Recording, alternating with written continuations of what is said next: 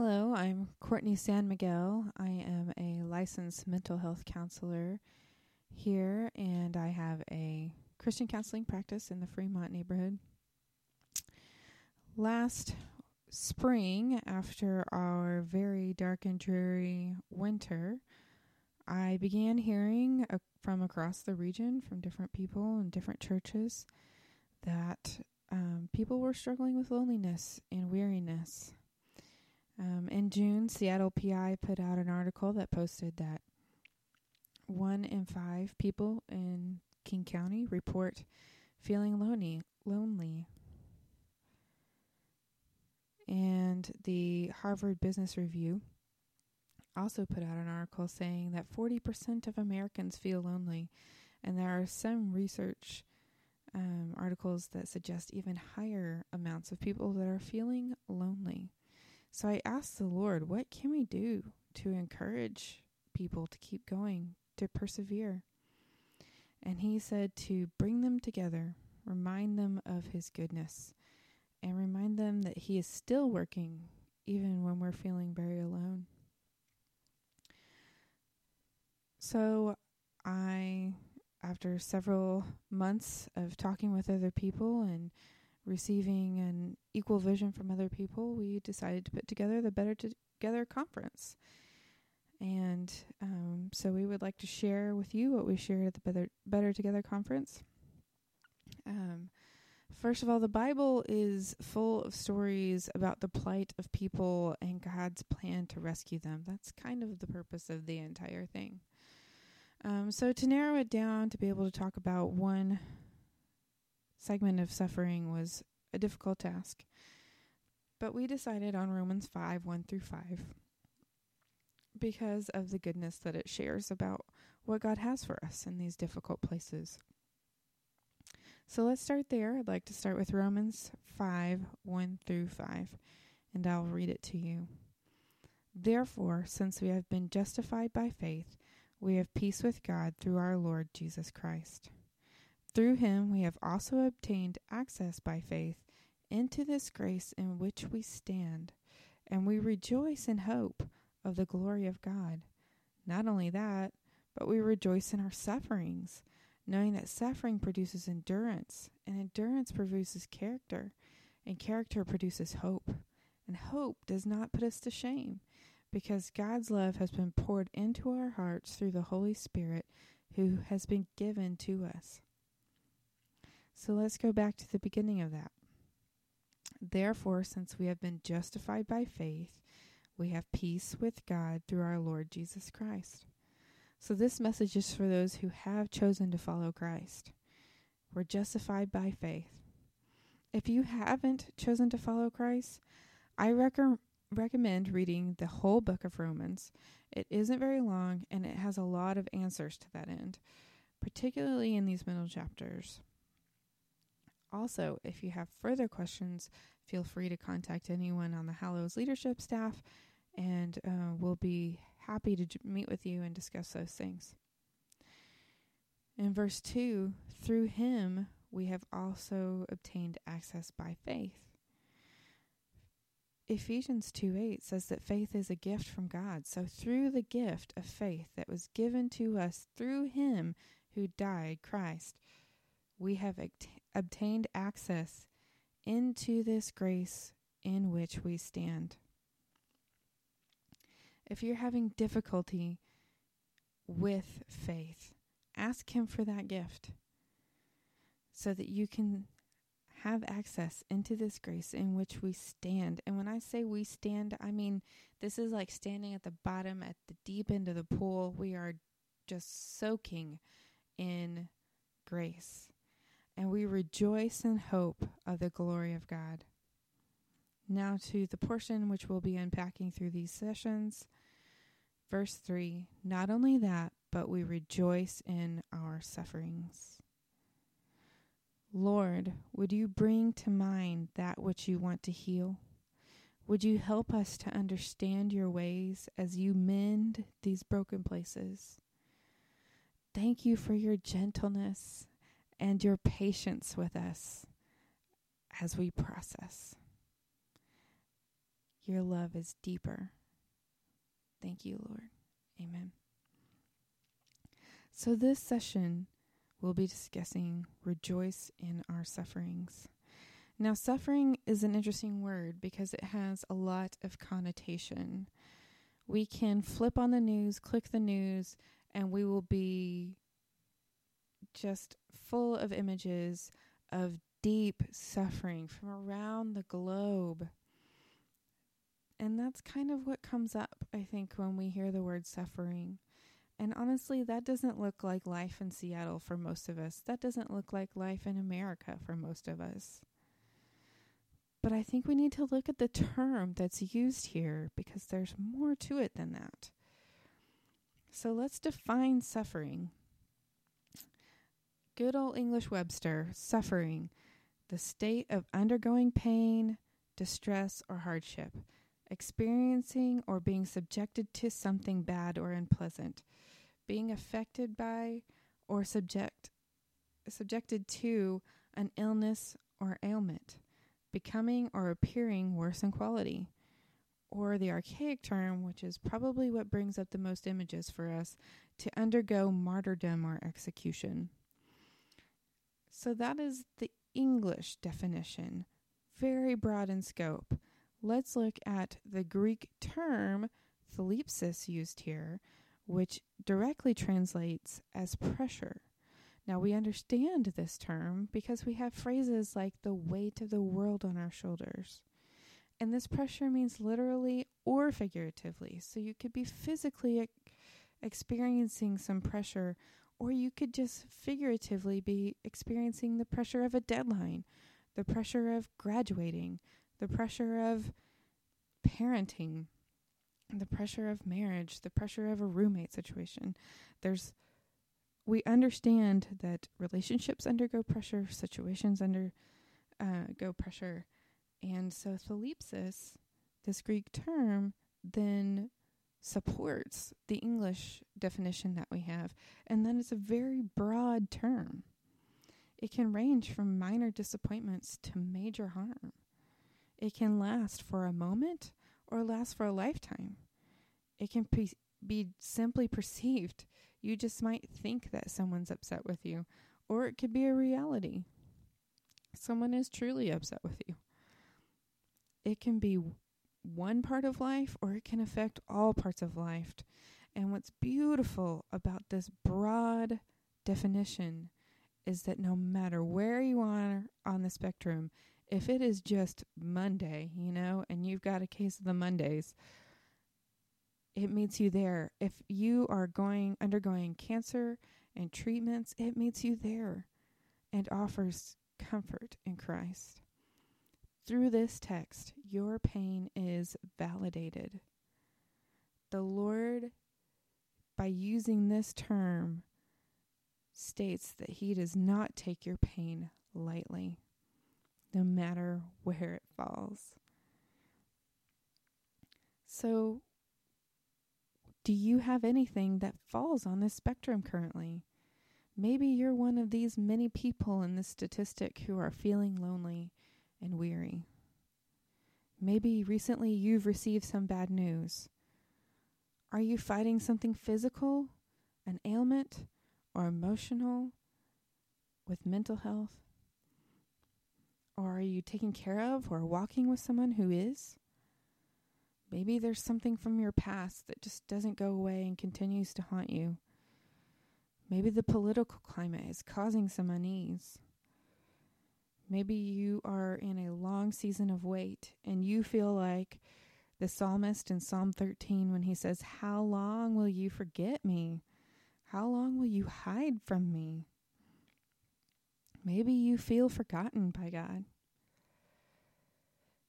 Maybe you've been doing everything you're supposed to do, and you are seeing little or no result, and you're just tired.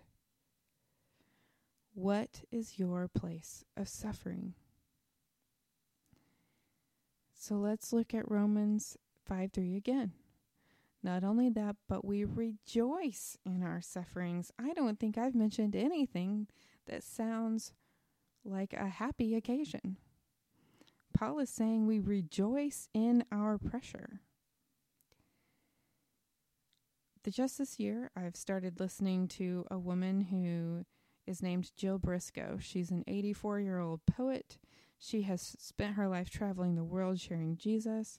Her testimony begins in a fallout shelter in World War II. She understands suffering.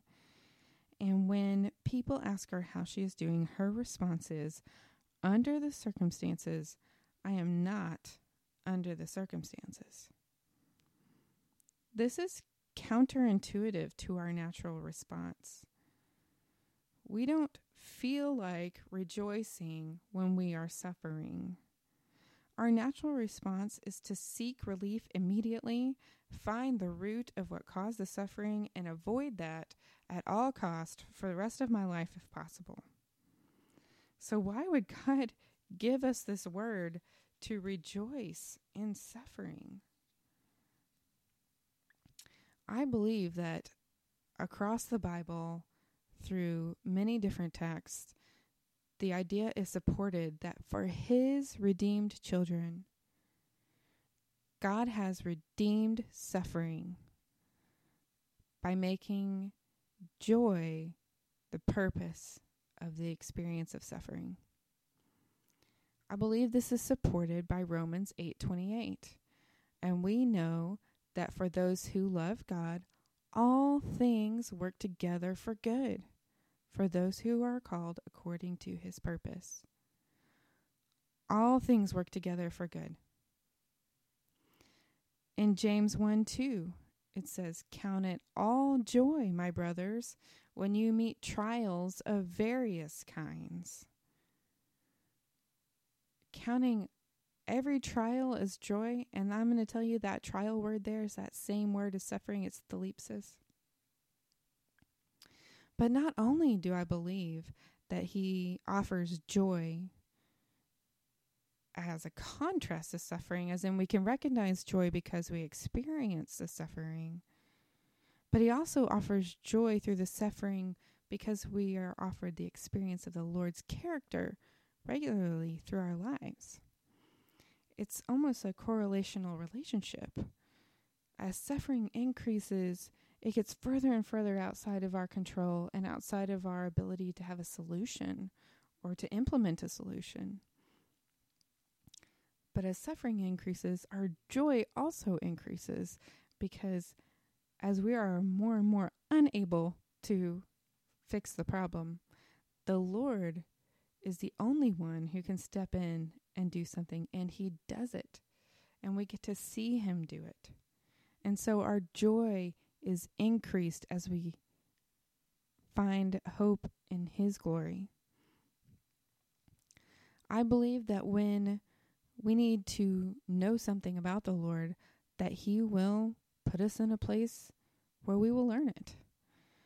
For example, if we need to see his power, if he wants to show us his power, we will find our lives in a place where we need his power, like political issues. That's so much larger than us. It's something that he can do when we cannot. Like when we're lonely, if he's wanting to show us his love, we will be in a place where we really need his love, like loneliness. We can be in a room full of people and still feel lonely. It's only his love that can penetrate that kind of deep loneliness. If he is wanting to teach us about his patience toward us, we'll be in a place where we need his patience, like in a long season of waiting, or even in parenting. So as he does what we cannot do for ourselves in our suffering, we see that rejoicing and suffering are not mutually exclusive, unassociated, but rather they are symbiotic. They work together simultaneously, and they are mutually beneficial, as each plays its role almost in a dance in our lives. You may not feel happy to rejoice. But it is also not impossible to rejoice when you are suffering. Our hearts can praise him for moving when and where we can't. I believe this relationship is also described in 1 Peter 1:6. In this you rejoice, and here he's talking about salvation, though now for a little while, if necessary, you've been grieved by various trials. So he's saying you can rejoice even if you're grieving your trials right now. Peter is giving permission for us to grieve our trials. We're not supposed to walk around with a fake smile on. We can grieve our trials even while we rejoice. So how do we do that well?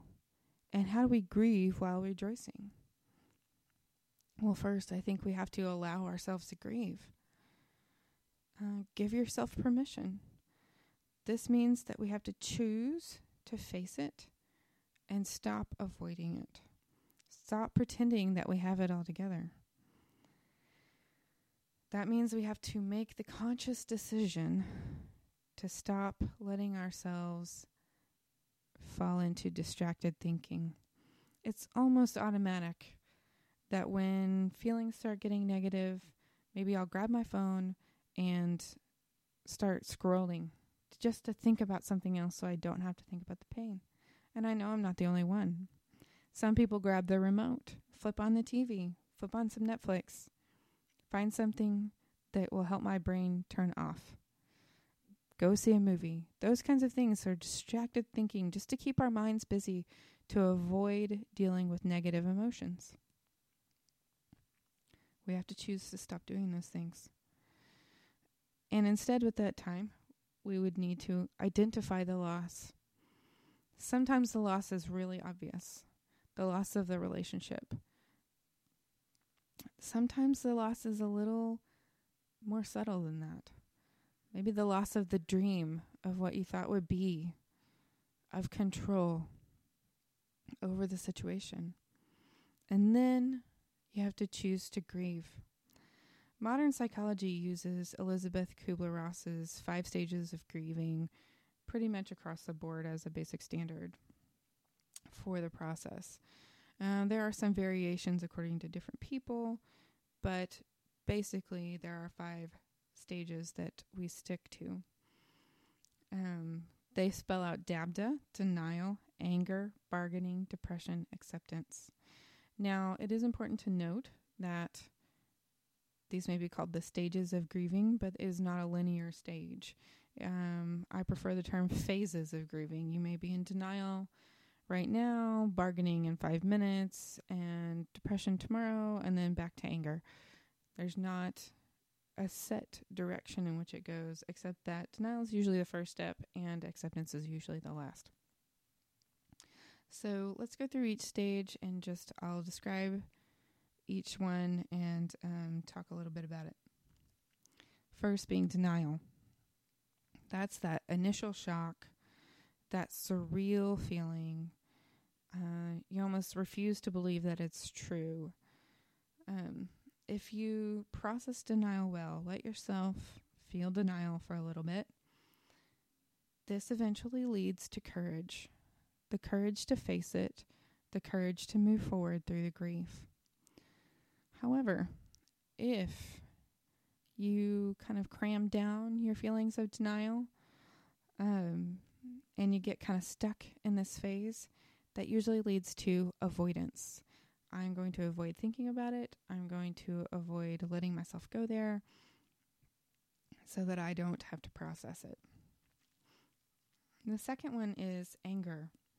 That can be anger towards God, anger towards someone else, anger towards the situation, just anger in general. Healthy processing of anger, allowing yourself to feel that anger, leads to forgiveness. Forgiveness of God for not doing it the way you wanted him to. Forgiveness of another person. Forgiveness of the situation. However, if we get stuck in anger, that leads to If we get stuck in anger, that leads to bitterness. Third is bargaining. Bargaining is the use of persuasion to try to get what you wanted in the first place. Sometimes it comes out as a quid pro quo situation. Often this is towards God. If you're trying to persuade God to do things the way that you want him to. If you're going through a breakup, for example, you may persuade God, Lord, if I have the appropriate relationship with him, will you bring him back? Lord, if I go to church every day, will you bring that person back into my life? Things like that. If you allow yourself, again, this is a normal process of grieving. You're going to go through that phase. So if you allow yourself to feel your bargaining thoughts and feelings, that eventually will lead to trust in his plan, trust that he knows what's best. However, if you get stuck in bargaining, that looks more like trying to control the situation more, trying to get a tighter grip on the elements so that it works the way you want it to instead of the way it is turning out. The fourth stage of grieving is depression. Now, most of us know what depression looks like, and we mark that as sadness, which it is. It can also be numbness or apathy. If things that used to make you happy just don't make you happy, that's a pretty good sign that you might be in this stage. Sometimes this stage also comes out as anger. If you let yourself feel some depression, this leads to an emotional release, the ability to release it. However, if you get stuck in depression, it can lead to a major depressive episode. So this is a more dangerous type of depression where you aren't able to get out of bed, you aren't able to function and perform your daily tasks. Let me just put a plug here, if you have been feeling that way for 2 weeks or more, unable to function, or you're having potential suicidal thoughts, please contact a counselor or see your primary care physician immediately. If you're having suicidal thoughts and you have a plan, turn this podcast off and call the King County hotline at 1-866-427-4747 or go immediately to a hospital. Yes, depression can be that dark and that difficult, and the Lord sees your suffering. And he says, yes, child, it is hard and it is painful. Please do something about that right now. Moving on, the fifth stage of grieving is acceptance. This is where you are able to accept reality and you have found a new hope in Christ. Healthily accepting the situation helps you move forward. This is now a past event. We're moving on with life. However, if you are stuck and unable to reach acceptance, then it's potential that you are stuck in denial and you may need to go back through the stages and process some more. And that's okay too. Another element to remember while grieving is that this suffering is really where the rubber meets the road.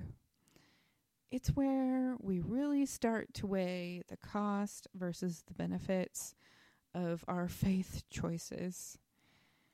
And when our thoughts are veiled with strong emotions, literally our brains cannot process our thoughts clearly, and that oftentimes leads to doubts and doubts in our faith. So be aware of the temptation to doubt your faith. Matthew 13:18-23, Jesus explains to his disciples some of the different ways people doubt the gospel. At one time in all of our lives, we doubted the gospel before we became his children. So there's a potential here that our old ways, our old flesh, could rear its ugly head with our previous ways of doubting. So let's look at Matthew 13 and Jesus' explanation and see if any of these doubts might still have its way occasionally when we're going through suffering. Verse 18. Hear then the parable of the sower. When anyone hears the word of the kingdom and does not understand it, the evil one comes and snatches away what has been sown in his heart. This is what was sown along the path. As for what was sown on the rocky ground, this is the one who hears the word and immediately receives it with joy. Yet he has no root in himself, but endures for a while, and when tribulation and persecution arises on account of the word, immediately falls away. As for what was sown among the thorns, this is the one who hears the word, but the cares of the world and the deceitfulness of riches choke the word, and it proves unfruitful. As for what was sown on good soil, this is the one who hears the word and understands it. He indeed bears fruit and yields, in one case 100-fold, in another 60, in another 30. So the person who, prior to coming to Christ, maybe doubted the word as, I don't understand. They hear it and they do not understand it. This is a person who says, I don't understand, I can't understand, so I give up. If this is your temptation, let me offer you Isaiah 55:9 to help remind you that for as high as the heavens are higher than the earth, so are my ways higher than your ways, and my thoughts than your thoughts. We are not going to understand everything that he does. His thoughts are higher than our thoughts. If you are a person who is like the one on the rocky ground, who hears the word and receives it with joy, happily following Christ, but when these difficult suffering times come, tribulation or persecution arises, you fall away. This is too difficult. I don't know if I want to continue doing this because it's so difficult. Let me offer you Psalm 27:14. Wait for the Lord. Be strong and let your heart take courage. Wait for the Lord. Maybe you're the third person, the one who was sown among the thorns. When you reach the point of when it comes down to choosing between what you wanted for your life versus what God wants for your life, you start to be tempted to bail. This is when you really wanted that house or that family or that job. You really wanted to have that nice car or those nice things. But God has something else in order for you. And so this isn't what you wanted for your life and you're tempted to walk away. Let me offer you James 1:17. Every good gift and every perfect gift is from above, coming down from the Father of lights, with whom there is no variation or shadow due to change. It may not be what you wanted for your life, but James 1:17 says that it is a perfect gift and better than maybe what you wanted. Or just because we talked about it earlier, let's talk about the doubt of the psalmist in Psalm 13 when he says, have you forgotten me? Let me offer you Psalm 139:17-18. How precious to me are your thoughts, O God. How vast the sum of them. If I would count them, they are more than the sand. I awake and I am still with you. Have you ever put a tablespoon of sand in your hands and seen how many grains that is? They're almost innumerable, and it's just a very tiny amount. And then there are beaches, and there are deserts, and there's everything under the ocean. And this verse says that he thinks of you more than the sand. If you feel that you've been forgotten by God, let me say that he has not forgotten you. But no matter where you are in the grieving process, even when you are developing doubts, tell God how you feel. If you feel stuck and you don't have the answers and you don't know how to process it, tell him that. It doesn't have to be poetic wording. It doesn't have to be appropriate language. There's no need to hide your true thoughts from the one who created you. He's not surprised. He created every element, even the way your brain processes, so just tell him. And we can rest assured through Psalm 103:14 when it says, "For he knows our frame, and he remembers that we are dust." He remembers kneeling down in the dust and forming Adam from top to bottom and breathing life into his lungs. And doing the same with Eve later. He remembers knitting you together in your mother's womb, each little strand of DNA, each matching amino acid to make certain little aspects about you. He remembers that. He knows who we are. We can tell him.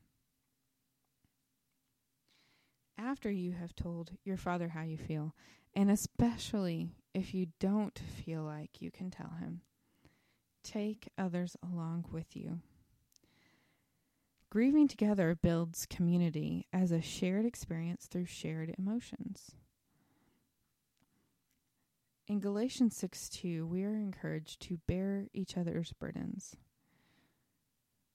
which means if, the logic follows, it would be impossible to bear each other's burdens if we don't want to burden each other.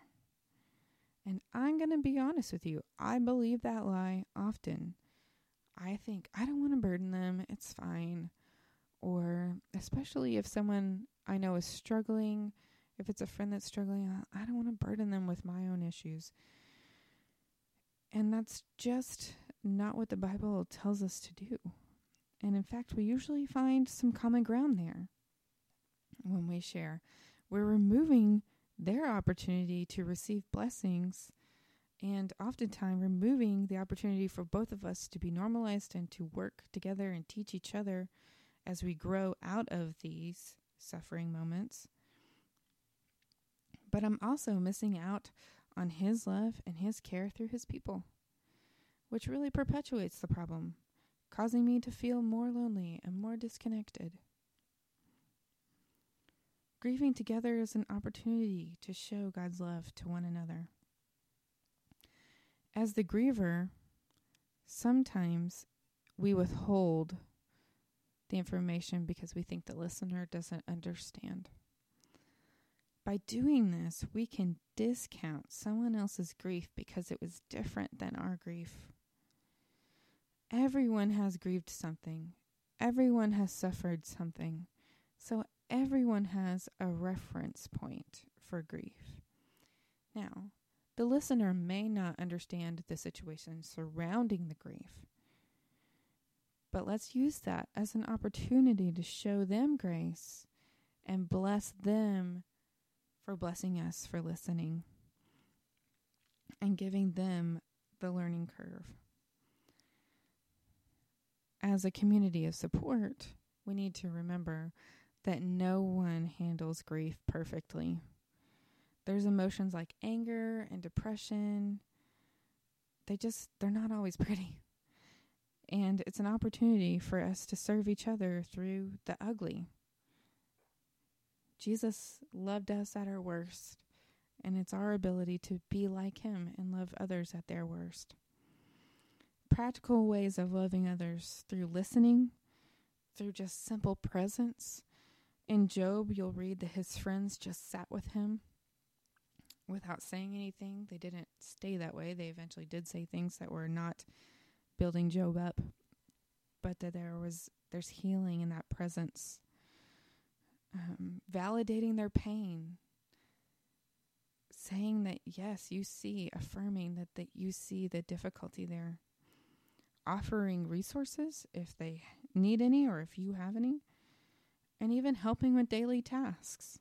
You can bring them dinner. You can help them clean their house. You can pick up kids from school, those kinds of things. And by doing this, we are fulfilling Romans 12:15. Rejoice with those who rejoice and weep with those who weep.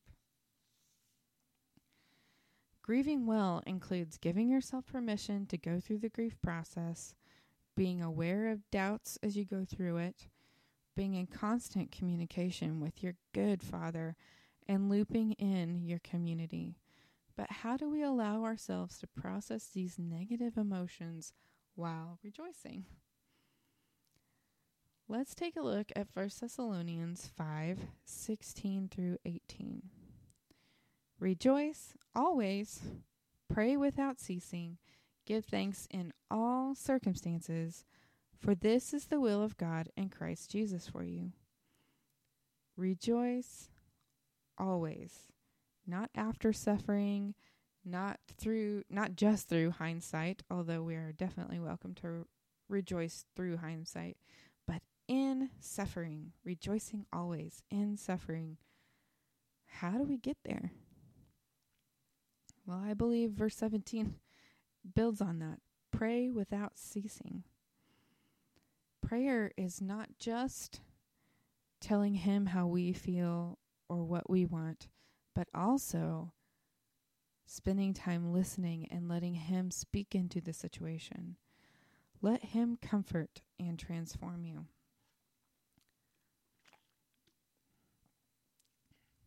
And also give thanks in all circumstances.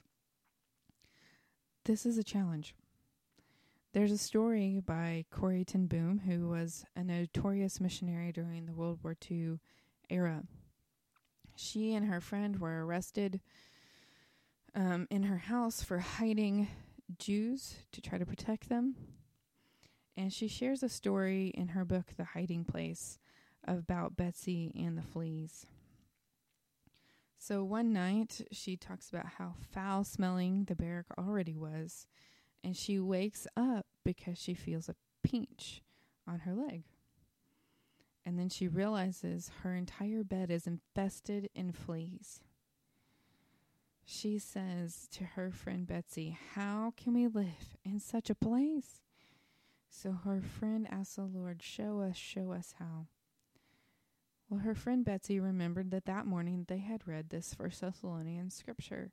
Rejoice always, pray without ceasing, give thanks in all circumstances, for this is the will of God in Christ Jesus for you. So Betsy encourages Corrie to try to give thanks for their situation. Corrie, of course, struggles with thanking God for such horrible circumstances. But Betsy is her only community and continues to encourage her to try, bringing to mind that they were able to smuggle in their Bibles. They didn't have to go through any interrogation about that. And that they were able to be assigned to the same barracks together. But where Corrie really gets hung up is thanking the Lord for these awful fleas. And I mean, we can understand why. But eventually she gives in and she does thank the Lord, even though she still thinks that maybe her friend's wrong about that. Well, across time, they start teaching the Bible in small groups in their barracks. And those groups grow and grow, and they cannot figure out why they're not getting caught by the soldiers. Well, eventually, Betsy overhears a conversation of the guards saying why they never checked that specific barracks. And it was because of the fleas. God had a purpose for every element, even the fleas, to keep those soldiers out so they could share his love in there with the women who I'm sure desperately needed it. We can give thanks for all things. Sometimes the only thing you seem to be able to find to rejoice in is your salvation, and that's okay. Give thanks for your salvation in all the elements, like that you are not alone. You suffer with Christ, not just because Christ suffered, but also because he is always with you. He says he will be with us until the end of the age, and at the end of Matthew. And in Psalm 46:1, he's described as God as an ever-present help in trouble. Always there, always able to help. Rejoice in the fact that you are a valued child of the King who is able. He is the King over all things, and he is able to change the circumstances if that is what is best. Something I offer to clients to try to help bring up those things to be rejoicing in and thankful for is to take notes. Either make a list of gifts that he has given that I don't deserve or that we don't deserve, and then also make a list of consequences I probably deserved but that he's rescued from, and start there, thanking him for those things.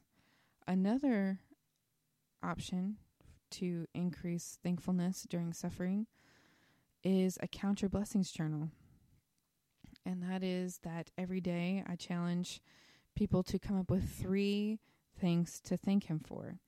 And I get super practical, like Betsy and the Fleas. If you're sitting on your couch writing in your thankful journal or your counting blessings journal, Lord, I thank you for this couch, for the cushions. I thank you for a warm house to sit in. I thank you for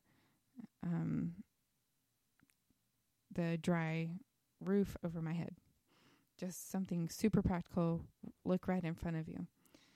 And as you continue to try to come up with 3 different things every day to be thankful for, our eyes tend to open to the many, many blessings that have been poured out on us. If you are unable to come up with 3 things that you can thank him for, again, take your community with you. Ask a sister for help. And also, giving thanks in all circumstances includes thanking him for this opportunity to know him more. Remember earlier I talked about, loneliness is a great place for God to show you his love for you. If you're going through a moment of suffering, it's an opportunity to see him more. John Bloom says, God hides his most precious treasures in our most difficult and painful experiences. So then how do we rejoice and suffer? We enter grief or suffering looking for the good that God is doing. Most often when I have a client walk in the door initially and they are telling me all that they have been going through, I have a separate conversation going on in my head with the Lord, and I'm asking him, what are you doing here and how are you working this for good? If we can't see the good that God is doing, we need to ask our community. An outsider's perspective can help us see the good when things don't feel good.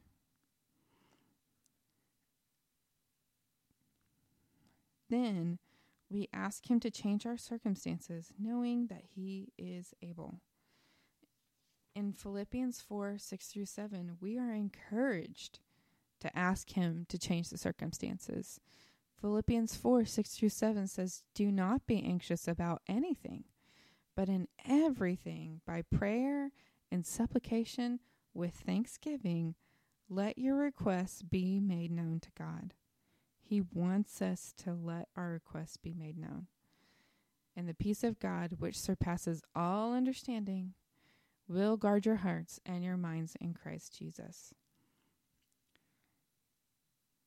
So ask him to change the circumstances, knowing he is more than able. Ephesians 3:20-21. Now to him who is able to do far more abundantly than all we could ask or even think, according to the power at work within us, to him be the glory in the church and in Christ Jesus throughout all generations, forever and ever. Amen. He can do more than we can even ask or think. He is able. And how do we rejoice and suffer? Knowing we can do all of these things, knowing that even if he doesn't change the circumstances, he is still good. There must be more goodness to be had through the suffering than without it. Paul talks about this in 2 Corinthians 12:7-10. He says, "So to keep me from becoming conceited, because of the surpassing greatness of the revelations, a thorn was given me in the flesh, a messenger of Satan to harass me, to keep me from becoming conceited. 3 times I pleaded with the Lord about this, that it should leave me. But he said to me, 'My grace is sufficient for you, for my power is made perfect in weakness. Therefore, I will boast all the more gladly of my weaknesses, so that the power of Christ may rest upon me. For the sake of Christ, then, I am content with weaknesses, insults, hardships, persecutions, calamities, suffering. For when I am weak, then I am strong." Paul was able to see past the circumstances to the surpassing purpose to keep him humble and dependent, so that the Lord's power could work in him and not his own power, so he could boast in his weaknesses. So we can put our hope in his ability. Keep listening to the Better Together sessions, because we will be continuing to unpack putting our hope in him through the rest of the sessions. And next we will talk about how suffering produces endurance, and then endurance produces character, and then how character produces hope, but hope does not put us to shame. I hope that you can join us then. Thanks. Bye.